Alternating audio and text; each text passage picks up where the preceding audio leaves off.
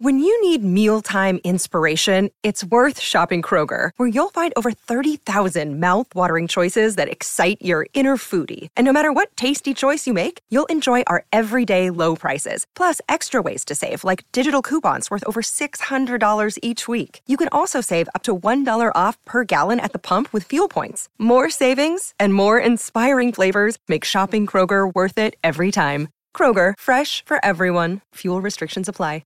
Another day is here, and you're ready for it. What to wear? Check. Breakfast, lunch, and dinner? Check. Planning for what's next and how to save for it? That's where Bank of America can help. For your financial to-dos, Bank of America has experts ready to help get you closer to your goals. Get started at one of our local financial centers or 24/7 in our mobile banking app. Find a location near you at bankofamerica.com/talktous. What would you like the power to do? Mobile banking requires downloading the app and is only available for select devices. Message and data rates may apply. Bank of America N.A., member FDIC. Hello, everybody. This is Marshall Poe. I'm the editor of the New Books Network. NBN listeners like to read books and buy them. So we thought we'd tell you that right now, our friends at Princeton University Press are having a remarkable site-wide sale. You can get 50% off books, including ebooks and audiobooks, with the code 50, F-I-F-T-Y, at checkout until May 31. You can save some real money on Princeton University Press books. I encourage you to go there and check it out. Welcome to the New Books Network. Books Network. This is your host, Morteza Hajizadeh from Critical Theory Channel. Today, I'm honored to be speaking to Dr. Melissa Shew and Dr. Kimberly Garchar about a wonderful book they published with Oxford University Press. The book is called Philosophy for Girls, An Invitation to the Life of Thought, which was published in 2020. Dr. Melissa Shew is an associate professor of philosophy at Marquette University, and Dr. Kim Garchar is an associate professor of philosophy at Kent State University. Melissa and Kim, welcome to New Books Network. Thank you for having us. Thank you. To start the conversation, can you please just briefly introduce yourself and your field of study? I'm really interested to know how you became interested in philosophy, which is now your field of expertise. Maybe, Kim, we should start with you, or Okay. Yeah, I'm happy to. I came to philosophy a little later in life, in that my undergraduate degree was in mathematics. And I actually went to graduate school for mathematics, but I was too young to recognize that what I really liked about math was the theoretical aspect and not the applied aspect. And I was in an applied mathematics program. So that did not last long. That ended after about one semester. And then I later became interested in clinical ethics, medical ethics. I went back to school to pick up philosophy. And then I went to graduate school and went to a philosophy program where I was able to study pragmatism, feminism, medical ethics. And so my main areas of research are in ethics, various aspects of ethics, death and dying, medical ethics, feminism, those sorts of things. But I'm primarily an ethicist. Thank you, Melissa.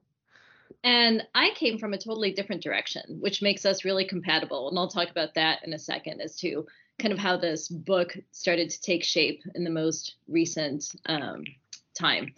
So I came through poetry and literature and art and film. And my undergraduate degrees were, I had a few degrees in English literature, a couple minors in French and music, and also some political science in there. Unlike the university I currently teach at, which is Marquette University, which is a Catholic Jesuit university where philosophy is required for all students, it wasn't required where I went to school. I went to Miami University of Ohio, which has a phenomenal philosophy department, but it wasn't required. So I found myself my senior year thinking about taking a course in Plato, and I did. And I fell in love. I didn't understand any of it, but to me, it was a really gripping story. You know, Plato wrote dialogues, and it was just a gripping story that asked great questions. And it reminded me of some of my favorite authors like Dante. And so I wanted to keep studying philosophy, and I started at Boston University, and I wanted to keep reading Greek. And so I ended up transferring to the University of Oregon, where I met one of my BFFs, Kim Garchar, and she and I had very different philosophical fields of study, but very compatible, I'd say, topics and interests around justice, around equity, around kind of the nature of existence and so on. And so my first go around, I was a scholar in ancient Greek philosophy, actually. And a lot of my way of thinking is indebted to that and what is called the continental tradition. So that's my background. Now, of course, it's turned also toward social justice and feminism, but I also love the history of philosophy in the West and around the world. Thank you both. There is one question that I'll ask you in a minute, which is the book is fascinating because most of the chapters start with a reference to a heroine or a woman of a famous woman in literature, epic that might have come from you, Melissa. I don't know because you have this background in literature. Yeah. Okay, there you go. Okay, I didn't know that, but the moment you said that you studied literature, I had an idea that you might have come from you. There's a reference to Mary Shelley, and it was in a different chapter on technology because I did a part of my PhD thesis was on Mary Shelley's Frankenstein, so I really love that chapter. Super cool. Anyway, how did this book come about, and why did you decide to write a book called Philosophy for Girls? So I'll take that question because this idea started a long time ago. And I'll tell a little story here and then tell you how it turned into a beautiful collaboration, I think, between Kim and me, and then about 20 brilliant women in philosophy. So I was a young professor at Marquette. I was still finishing my dissertation at the University of Oregon, but I had moved to Milwaukee, Wisconsin, and I was 29 years old. And I had these brilliant women in my class. And whenever they would speak, they would say, I don't know, or it's just my opinion, but they would write their butts off in their essays.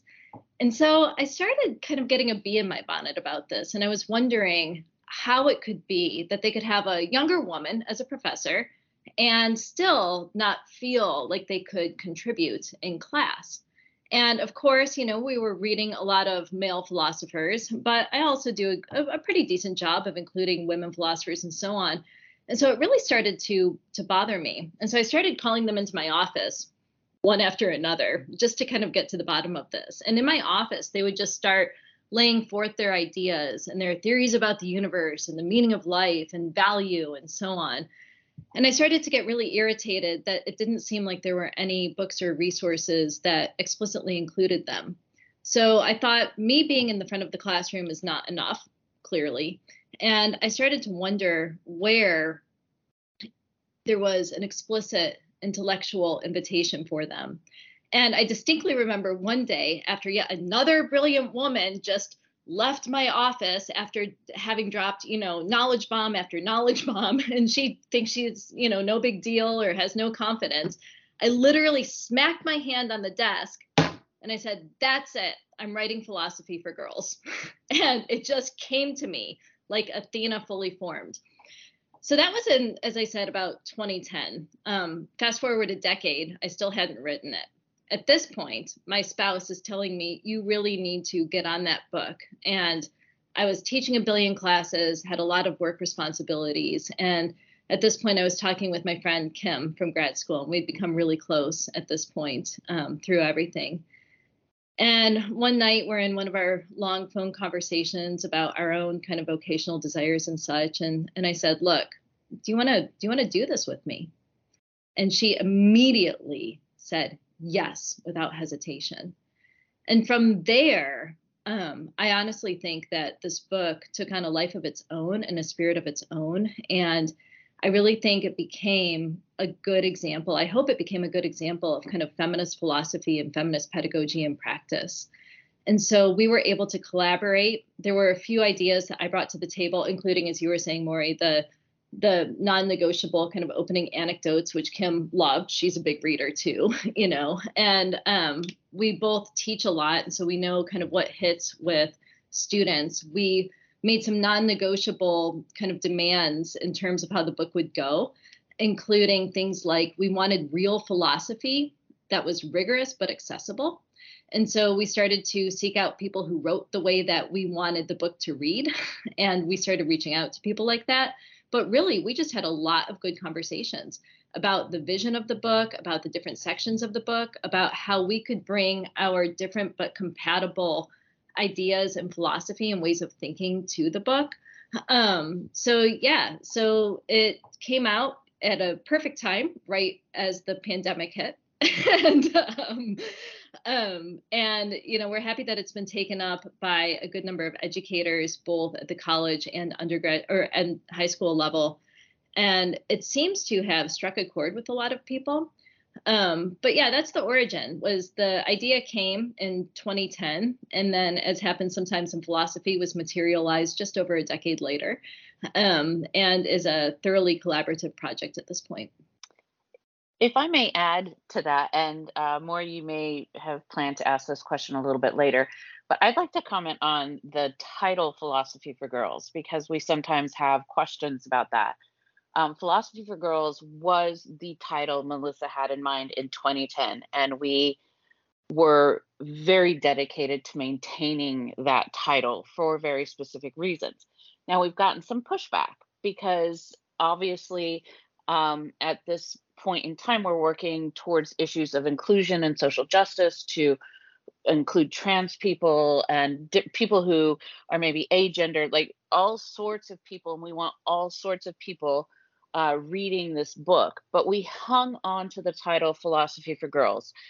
And part of that was to say girls have been excluded from philosophy for a very long time. Now, there are other people who have been excluded from philosophy too. Absolutely. There are many groups who've been excluded from Western philosophy, but girls happen to be one of those groups.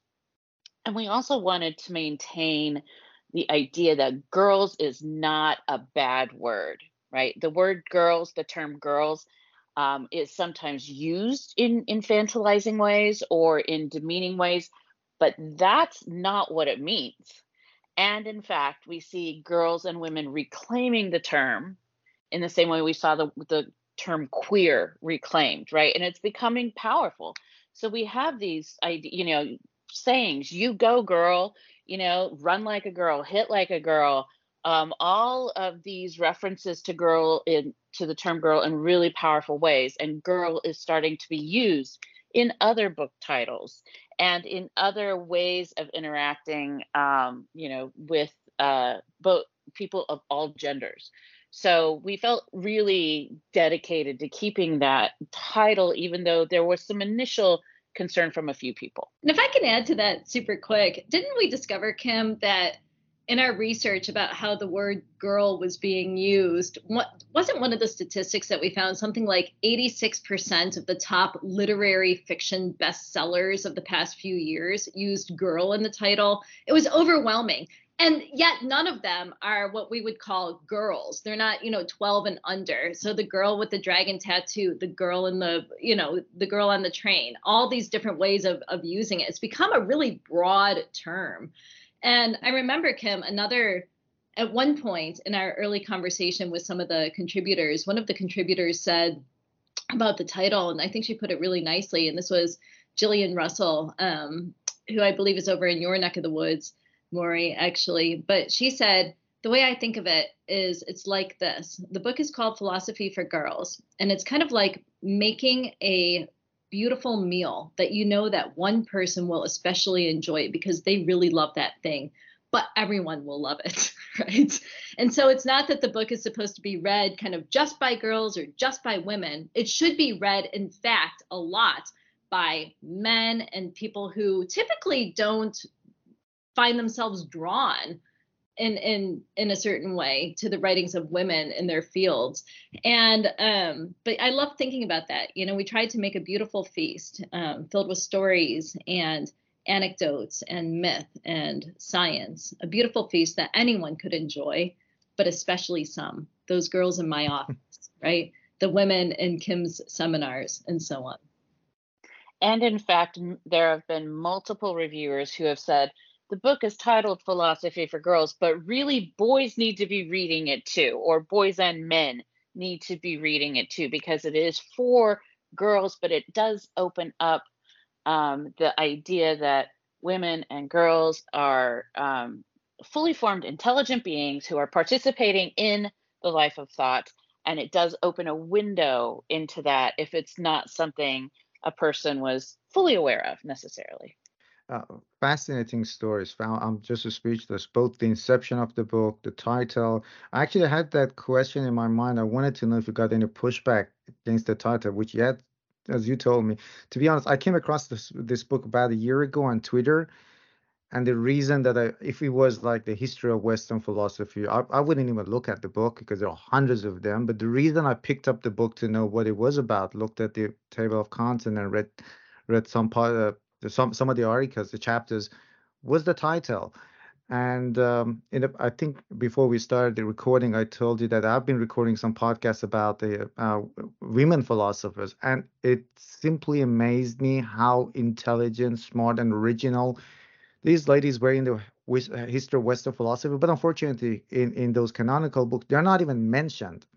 They're completely erased, and there's this condescending attitudes towards women that they can't do philosophy. Has even philosophers like Kant have said things like that the women can't do philosophy, and that kind of negative and toxic legacy has unfortunately endured. And I think there's a little bit of a cultural problem as well, because some girls even might, like you said, Melissa, in your classes, they feel maybe they're not confident in expressing their ideas. They simply think that philosophy is the domain of men. And but that was a fascinating story, Tom. Can I add Go one on. thing? I'm so sorry. One of my favorite lines from the book, and Kim, you probably know what I'm going to say because Kim in her research found this great line, and I cannot remember who said it, and I don't have my book right here, sadly. But she said, and it's a quote from someone. So Kim, please correct me in a second. She said, if you see a girl reading in her room, leave her alone. She is in training. And I love that. It's so beautiful and moving, right? If you see a girl like studying at her desk, reading in her room, and it calls to mind, of course, Virginia Woolf. What is it that a girl or a woman needs? She needs a room of her own. But but leave her alone. She's in training. Don't interrupt her. Don't try to blow apart her deep thinking or her focus with all the millions of little myriad concerns that could interrupt her. And Kim, do you have it there? I'm looking for it. If I find it, I will let you know. But it's very true. If we want to honor kind of the philosopher in all of us, that takes time. And, we hope that this book is an opportunity for anyone to pick it up. And it doesn't have to be in a classroom. I imagine myself, when we asked the contributors to write for this book, we said, imagine what your own 18-year-old self would want to be reading. And I'm very tactile. So I remember myself in bookstores just going over the spines of books, and I would have paused on this one, and I would have really bought it because it has a pomegranate on the front, which represents Persephone. And we can talk about that maybe. But yeah, so I love this idea that, our young women are in training right now to be great thinkers and to know that their ideas value and that they matter and that they have a right to them. And that to me and Kim is very exciting. I'm really interested to know about the cover as well. There's this picture of pomegranate. I couldn't figure out what it was until I read the prologue. You've mentioned in the prologue. It's quite different again. So there's this, and I do strongly encourage our listeners to pick up the book, get the book and read it. It's highly accessible, and we'll talk about the answers as well. But can you talk about the cover? What does that pomegranate here represent? Absolutely. So thank you for that question. As Kim is looking up this quote, I'm so sorry, Kim, to ask. I found the quote. So answer the question and then I can go back to the quote. So this is another great story. So when I realized that I was not going to be the sole author of this book and that I was giving it over to a more beautiful collaborative project, I knew that there were a few things I wanted to keep from the original vision. And the first actually had to do with Persephone. So I've been a fan of Greek mythology since I was 4. Probably my love of Greek philosophy came from that. I grew up reading Greek myth. My parents let me read all sorts of weird stuff, which I am grateful for to this day. And my favorite was always Persephone. So when I wrote my dissertation on chance back in 2007, 2008, I realized that the first mention of the word chance, which is touche in Greek, has to do with Persephone when she's picking flowers in a meadow and her mom isn't watching.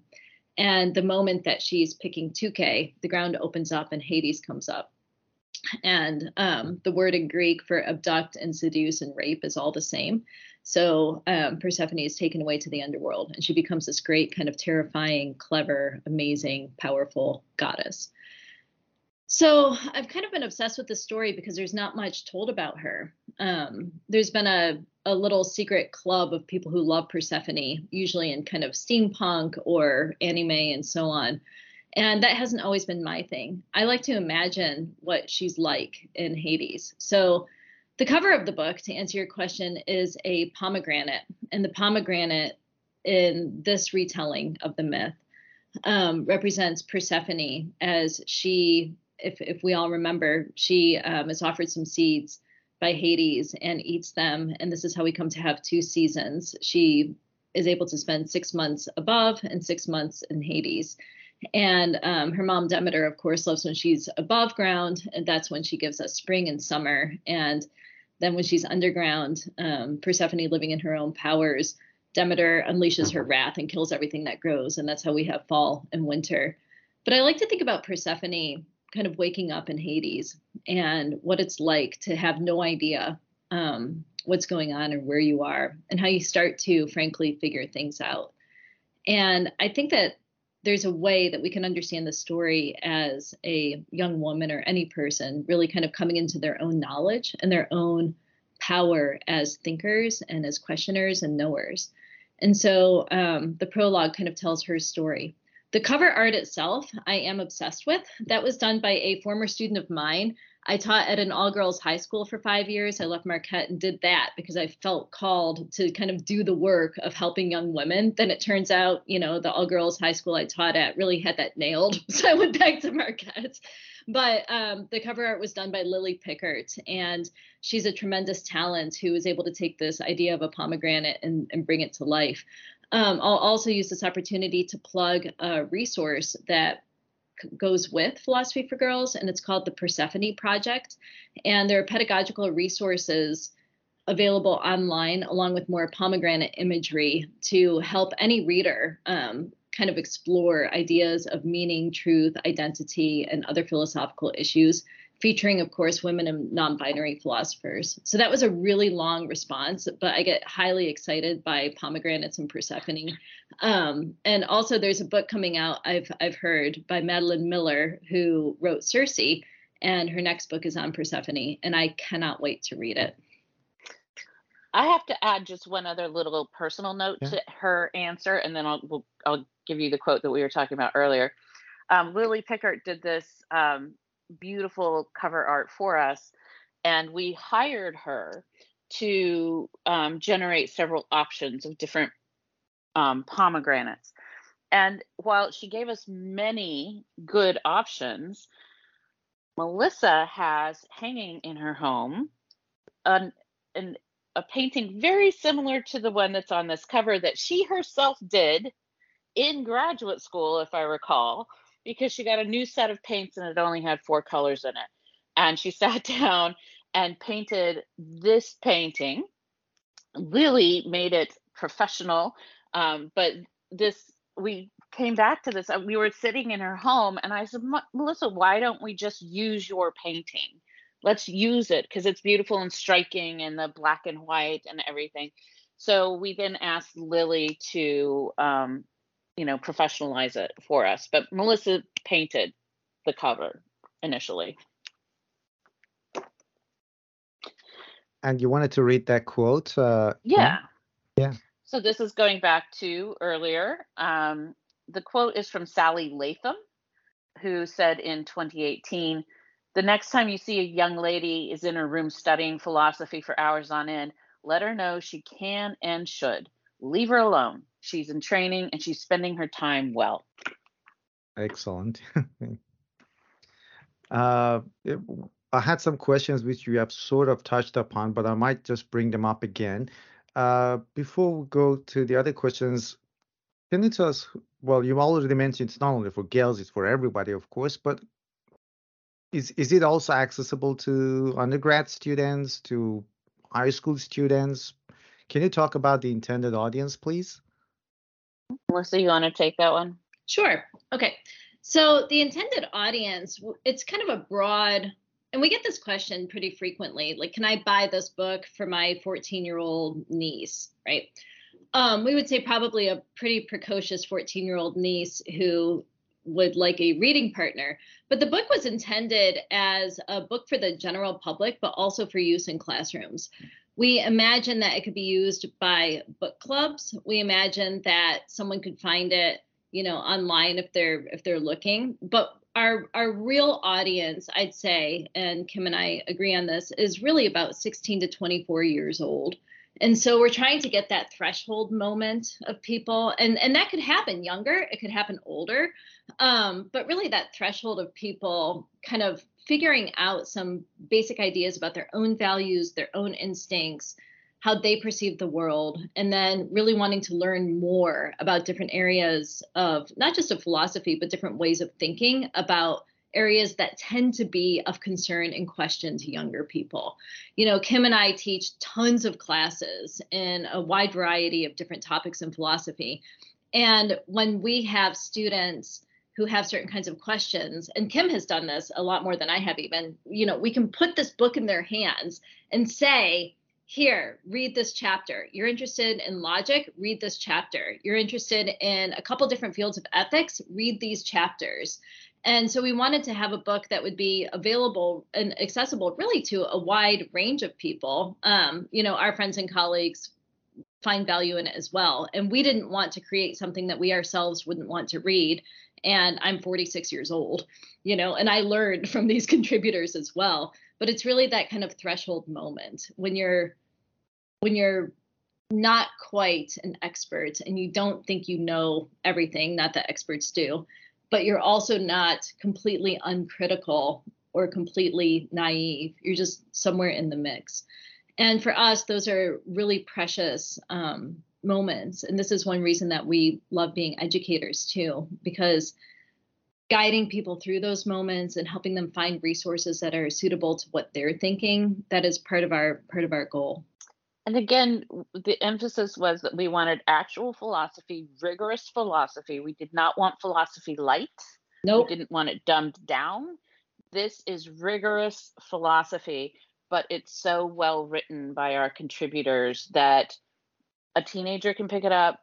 It could be used in undergraduate classes. This could be used in an undergraduate intro to philosophy class, but it still is well researched such that there are philosophers, adult philosophers, who can pick it up and read it and learn something new. And so when we were thinking about not just the vision of the book, but okay, now we have to get this done.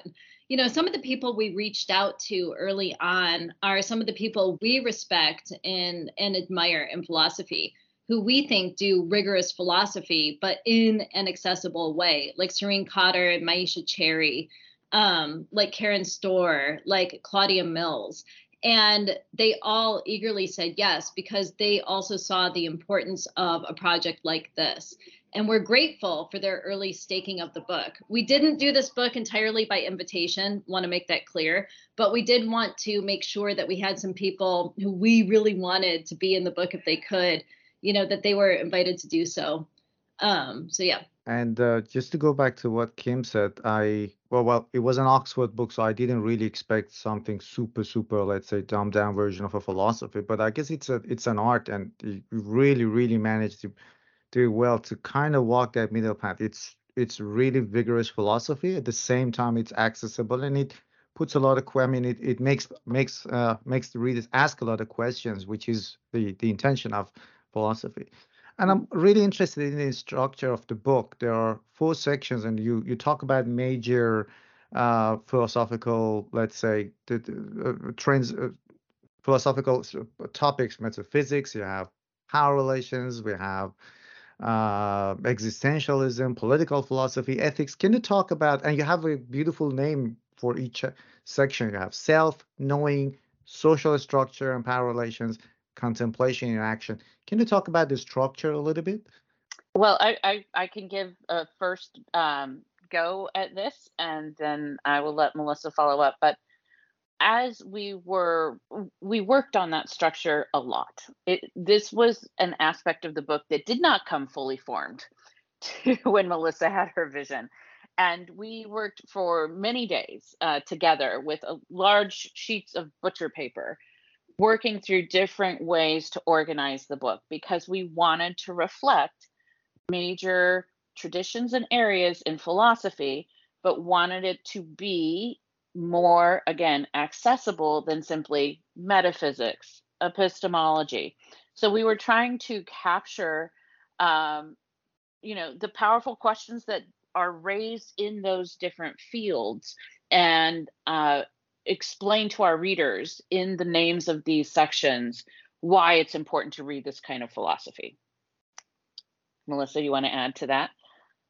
Totally. And that was a real, if I can say, behind the scenes kind of coming together of Kim and me, because we had to just frankly hash it out. I mean, we had butcher paper after butcher paper because we knew we wanted recognizable words and categories to represent, some standard things in philosophy, especially if these books are going to be used in a classroom. You need that.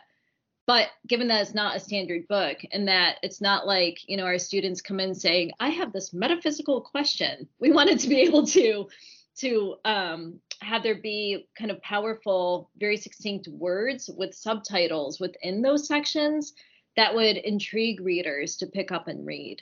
But yeah, that was certainly not fully formed. And Kim and I just hashed it out. But it was really fun.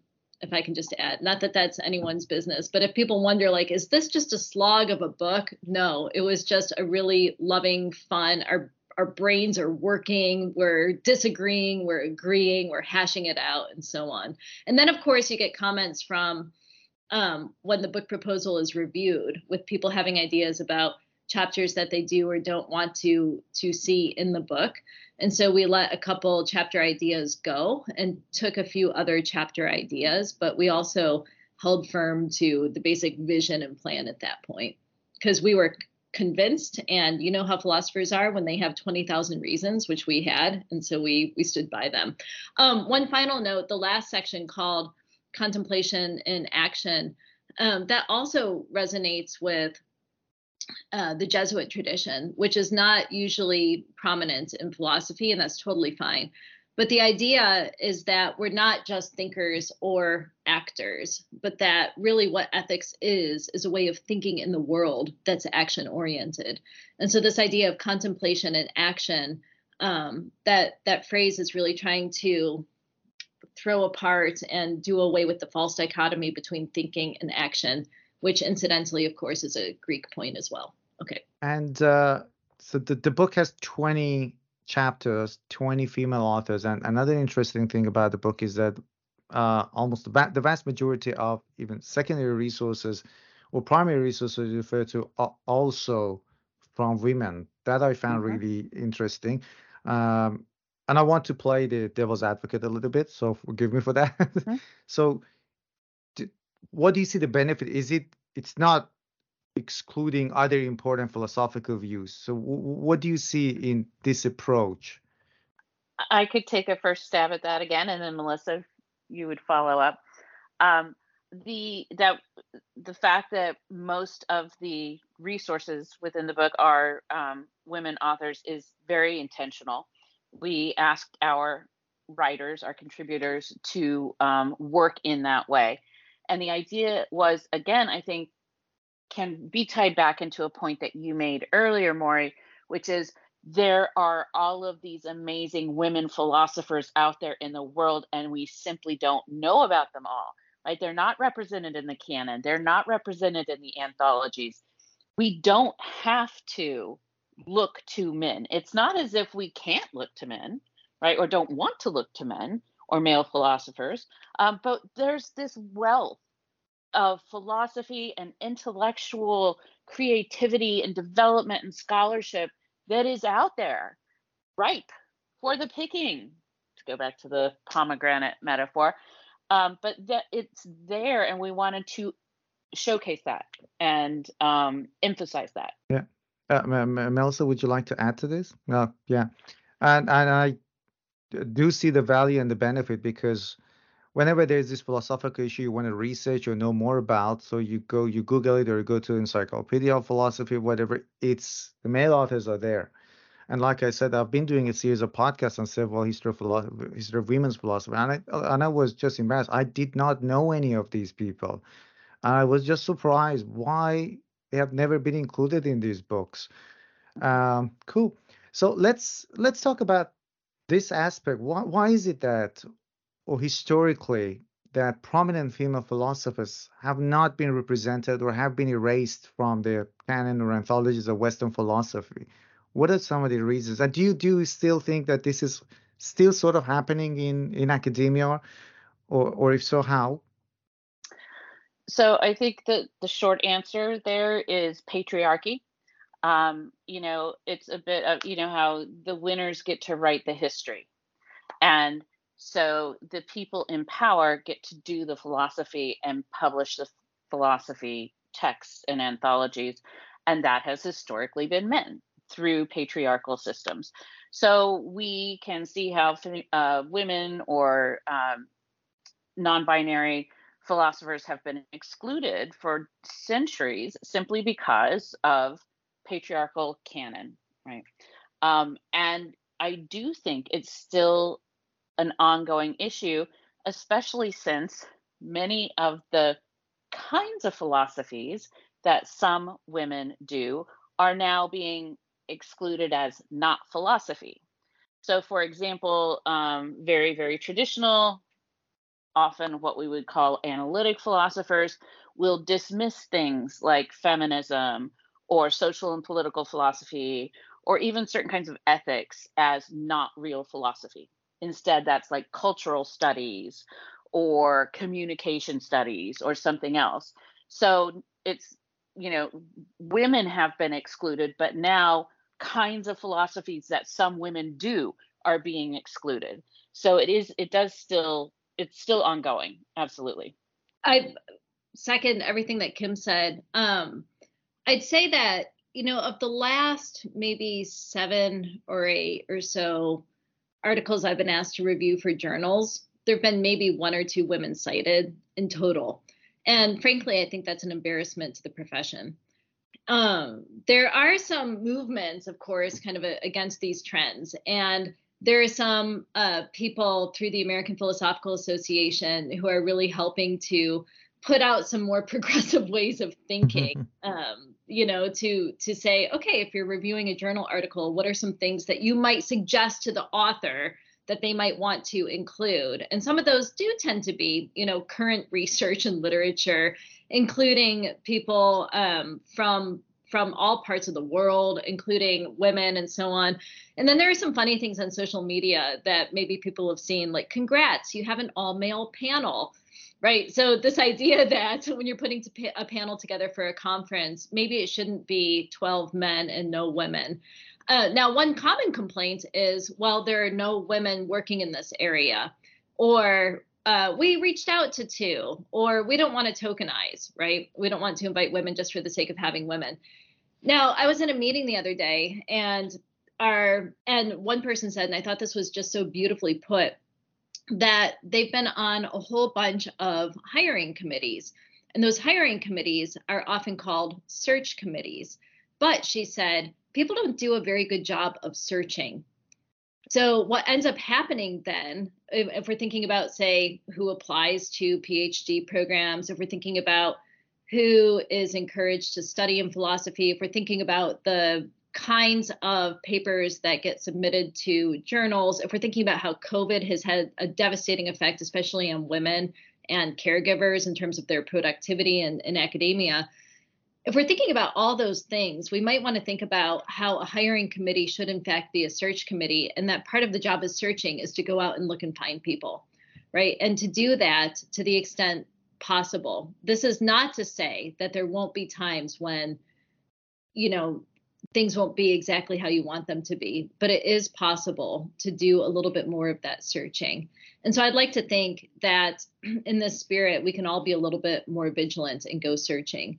Now, I will say that one of the challenges right now, from my perspective, about women in philosophy or academia is that, and we've heard this too, and I totally see it, is that oftentimes women are expected to care about, things that are specifically gender oriented. Right. And in philosophy, we see this a lot. And in fact, I can think about my own work in Greek philosophy in grad school in this way. There was a way that I could be perceived as not being, quote, feminist enough, because I studied Greek philosophy and loved it, and I still do. And I think that that's not good as a perspective. I think that what we want to do, especially in philosophy, which is such a small discipline, is encourage everyone to be at the table in a truly pluralist way. Mm-hmm. And apart from this problem of representation, you both teach in academia, and do you see that there's also a gender gap in undergrad philosophy being more dominated by males? Yeah, so that was part of our original, the research we did to set up proposals for this book was we needed to find more data in addition to our anecdotal evidence. And what we found what we had expected. There is a huge gender gap in philosophy, and there are two big drop-off points. It's interesting that if you look at most introductory level philosophy classes, those are enrolled at roughly 50% men, 50% women, and of course, allowing for non-binary, agender peoples in there as well. So I'm just using these terms roughly, not trying to exclude any particular group. But men and women tend to enroll in those classes in equal numbers, and they succeed in equal numbers. So if you look at who's getting the high scores, women get high scores in introductory classes as much as or as often as men. There's then a drop off, though, between those sorts of students who are in at the introductory level and then students who choose to major in philosophy. And so if we're in the States, philosophy is typically not taught in high schools. So it's not something students come to university wanting to study. They don't know about it yet. And they are introduced to it in their introductory classes. So there's a drop off between introductory students and then philosophy majors. And then out of the philosophy majors who graduate, there's a second drop off of those who choose to go to graduate school. And there are several theories about why this happens, and we've touched on several of them already. But it is, from my point of view, it's a perfect storm of conditions, right? It cannot be blamed on one particular condition. So there is lack of representation in the texts, as we are trying to correct for. There's lack of representation in professors, right? It has been a male-dominated field. There is lack of female peers, right? Where men or male students tend to have these friendship groups that form, study groups, these sorts of things. If there are fewer women, there are fewer opportunities for those groups to form. And it is not the case that women are incapable of doing philosophy. And this, of course, was a common thought in the previous decade, in the same way that women weren't capable of doing math, right? That's completely untrue. Women have shown over and over again they're completely capable of doing philosophy and doing it as well as men. So it's not that philosophy is too hard. That's not the problem.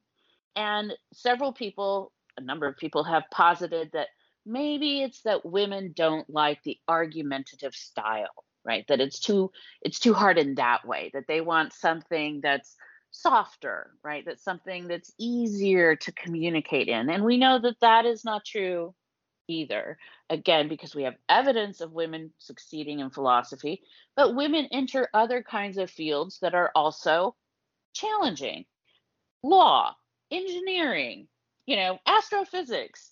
So this idea that women don't like it because it's argumentative, I think is misguided as well. And just because something's argumentative doesn't mean it needs to be nasty, right? We could have a thoroughgoing argument and we mean philosophical argument here, not a fight, but philosophical argument. We can have a thoroughgoing, well-supported philosophical argument without it ever becoming personal or critical. Or sorry, let me take back critical. That has many meanings, but it doesn't have to be personal. It doesn't have to be nasty. It doesn't have to turn into something where someone wins and someone loses. In fact, we try to avoid that kind of terminology when talking about philosophical argument because that implies something else, a fight, as opposed to coming together to find the best possible solutions. So that was my long-winded response. Melissa, would you like to add? Yeah, that all kind of sounds familiar and makes sense. Yeah, and there are strategies that people are working on, and you also, I guess, you have some thoughts here as well as to implement some strategies to attract more girls into philosophy. And the same thing is happening in the field of science as well. So I don't know how similar or different those strategies are, but what are your thoughts on strategies to encourage more girls into philosophy? So, as I mentioned before, the American Philosophical Association has really been helpful in these ways. I know it's a big organization and sometimes there's skepticism of that, but there need not be in this case. There's minorities in philosophy. There are a lot of bridge programs between undergrad and grad school. There are, as you mentioned, Maury, a good number of books and different initiatives coming out to help show that philosophy is not the right of a very few people, but actually the right of everyone. And so I think that that's all to the good. I will say that one thing I've been thinking a lot about lately has to do with the state of philosophy kind of even more generally. And so even before we're thinking about girls or women or who's excluded there, I think especially post-COVID, there's a worry that I have as an educator, just as a person, that there's a numbness that's happening with younger people. And this is something that I've seen in my own classrooms, if I'm being totally honest. Whereas, 10, 15 years ago, there seemed to be this real kind of desire and commitment to making a difference and being a difference and so on in the world. I think that some of that has fallen off. And I think that there's a little bit of a numbness here. So one thing that I think really needs to happen and really, really needs to happen is that there needs to be a recommitment to the joys of thinking and doing that hard work that Kim was talking about. And that we can, in fact, think about a certain kind of intellectual or epistemic joy that is possible for everyone. And I see this really affecting our students. I think another challenge is that universities have, by and large, I'd say, kind of resigned a real commitment to the liberal arts and to the social sciences and the humanities, and that there's been a huge emphasis placed at many universities, not on kind of that well-rounded or holistic way of thinking, but instead on kind of a technical training or a jobs training or vocational training in the vocation sense of jobs, not of being called to do something in your life. And so I think that these are big challenges for young people in philosophy generally. Now, Kim and I, because we both do teach a lot, whenever we have students who, show an interest and aptitude in philosophy, of course, we have a list, 10 feet long of all the ways that philosophy is a great major, right? Like you do better on the LSAT, you do better on the GRE. A lot of CEOs and business leaders have philosophy in their background and so on. But in reality, I think that a lot of young people feel like there's a lot of pressure not to say yes to the hard intellectual work that allows for adaptability and flexibility in any number of jobs, and to get squeezed into kind of narrower, more focused majors. And there's nothing wrong, and I really mean it, there's nothing wrong with those majors. And it's not that philosophy or this way of thinking is going to be right for everyone. But I feel like there's kind of, as Kim was talking about, a perfect storm. There's a perfect storm of COVID, apathy, a little bit of numbness, and then huge pressures, right, coming from parents, peers, society, universities, and so on, to not say yes to that intellectual life. But the joy that I was talking about is something that Kim and I are really committed to. We all have this capacity in us. Socrates died for the right of all of us to ask questions and to do so authentically. And so I think that part of the movement of supporting girls and women in philosophy actually has to do with bolstering up a bigger movement and really kind of affirming that, yeah, it's all right to want to read philosophy. It's all right to want to think these thoughts. It's all right to hash out with your peers at 3 a.m., when you could otherwise be on your phone. Instead, have that great conversation with your roommate. And it's all right when you're trying to change the world in an activist sense to step back and think about what that really means. Kim, you wanted to add something? Yeah, if I could just very quickly. Sure. I agree with everything Melissa has said, but there's also sort of this kind of grassroots kind of interaction and communication with students that I think is happening and needs to continue to happen. So at my university, I'm the undergraduate coordinator, which means that students who are interested in majoring or minoring in philosophy are sent to me. So I get to have these one-on-one conversations. And I often, what do you find interesting? What do you want to do in your life? Because here is how philosophy could help you achieve that. Here's how you could pair philosophy with something else, but then also reaching out to students. So when you see students who are quiet in the classroom, but you can see the wheels turning, writing notes on their exams, like, I can see that you have interesting stuff going on. Why don't you come to the office and we can talk about it, right? Or writing on exams, hey, you're really good at this. Or writing on papers, this is really interesting. Like, this is a newer idea. You could publish this even as an undergraduate. So trying to generate that kind of interest just through outreach, and that's a slow slog. I don't mean to imply that that's easy or that it's going to change anything overnight, but it is absolutely something that I and my colleagues attempt to do. 1,000,000%. And that kind of active advocacy, just to add a little color to it here on the back end, is that work also needs to be appreciated and acknowledged as work. And so I'd say that one thing that could happen more institutionally is that kind of work, which often falls to women, and specifically women of color usually, and people of color, that kind of work, that personal touch, that one-to-one outreach, that kind of acknowledgement should be recognized as a service to the profession, far more than it is. And that service should be, I think, rewarded in any number of ways. Agreed. I wish I had teachers like you in my undergrad years. I could have published something back then, maybe. There is this section of the book that I'm really keen for you to just introduce. It's called Thematic Pathways and has 3 sections: voice, empowerment, and questions. What do you mean by thematic pathways and these 3 themes you have there? Okay, so I've been teaching for 23 years or so. And I'm thinking of my favorite anthology. It's called Ways of Reading. And I've used it a ton when I've taught English classes. And it doesn't use the same language at all, but what it does is it lays out different ways that you can read a book to focus on different kinds of things.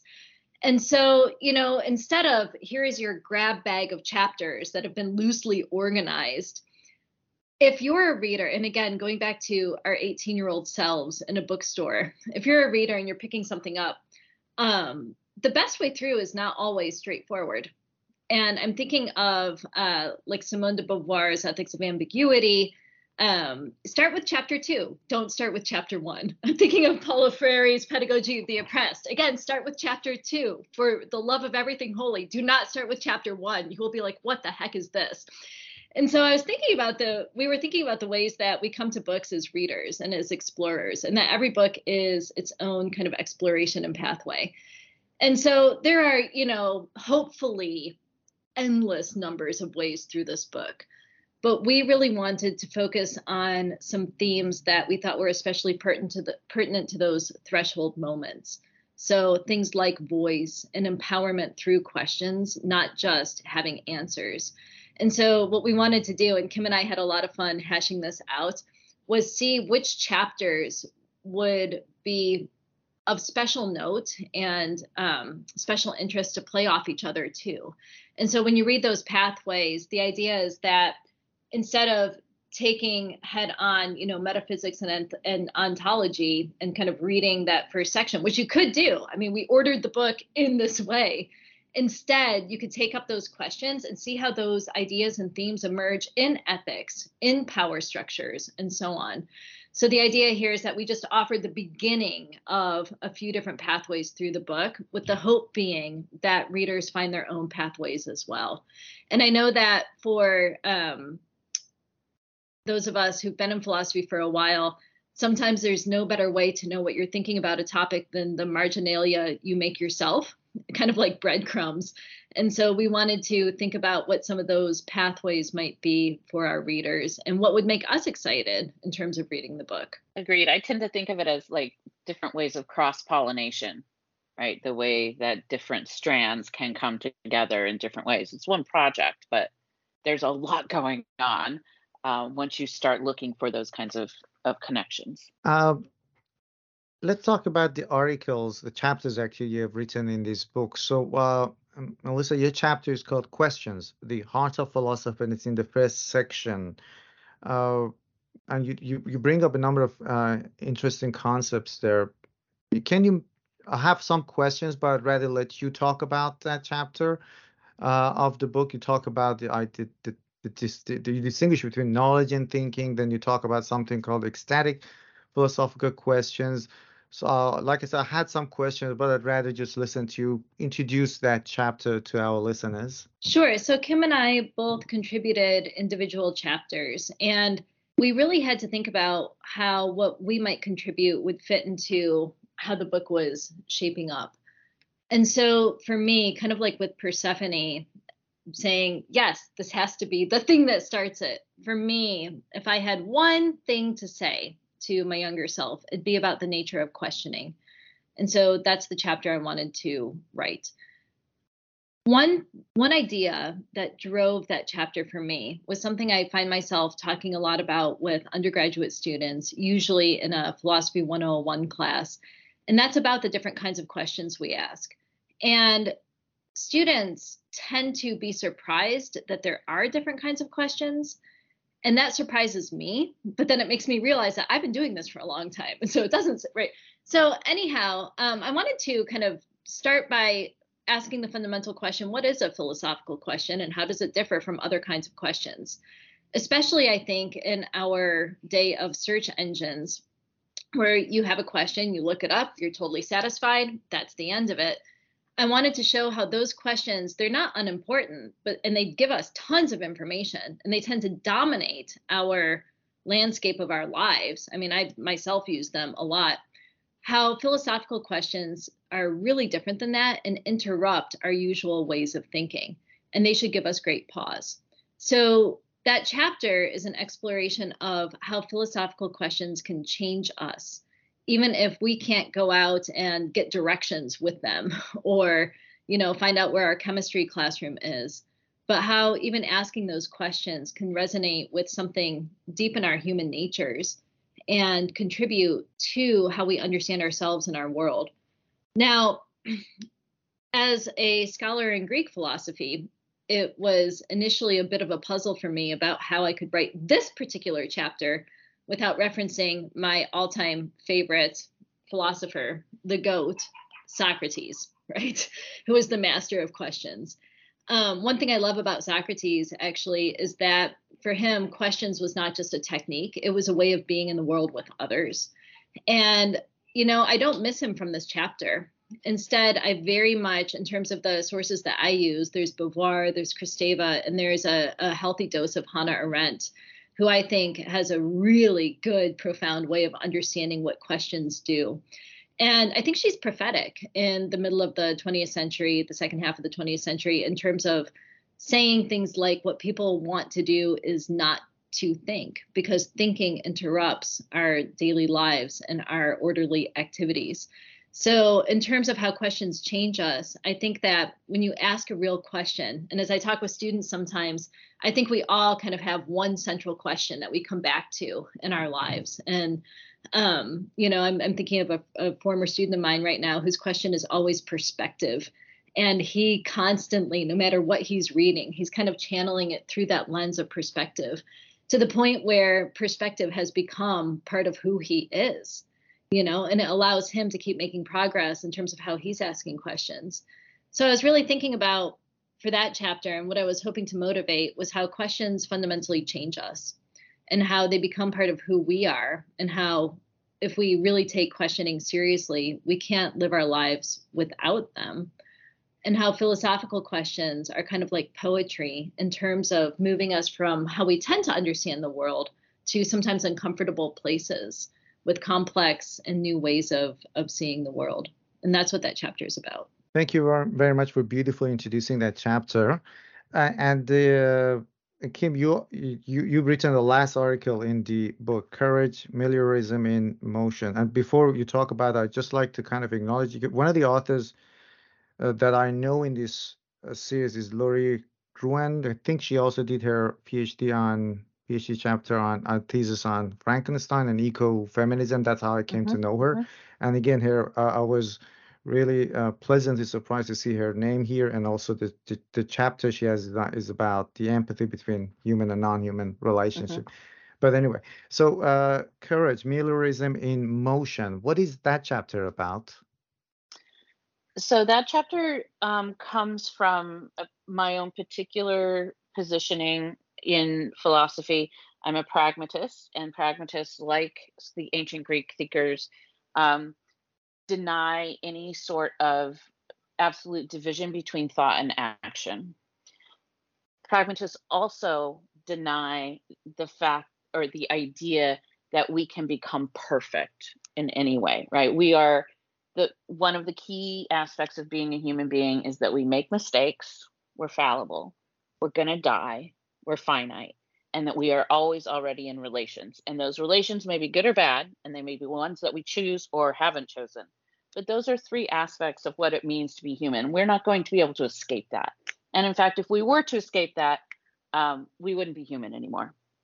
So given that framework, to me, ethics, the way I define ethics, and I define it for my students in this way as well, I define ethics as the study and pursuit of a good life. And we have to study so that we know what it is that we want, and then we pursue it. It is not the attainment of a good life. It's not the achievement of a good life. It's not achieving perfection in any way. It is about an ongoing pursuit, right? This is how we live our lives. This is our comportment in the world. So in talking about courage, I wanted to try to capture these ideas and say, look, we're thinking about a good life, and in particular, say issues of social justice, right? We don't need to think that we have to change the world to perfect the world to make it better. Often my students, especially in classes like feminism or environmental ethics, they often get about halfway through the semester, and we have usually a week or two where the students are just down and depressed, and they say to me, this is overwhelming.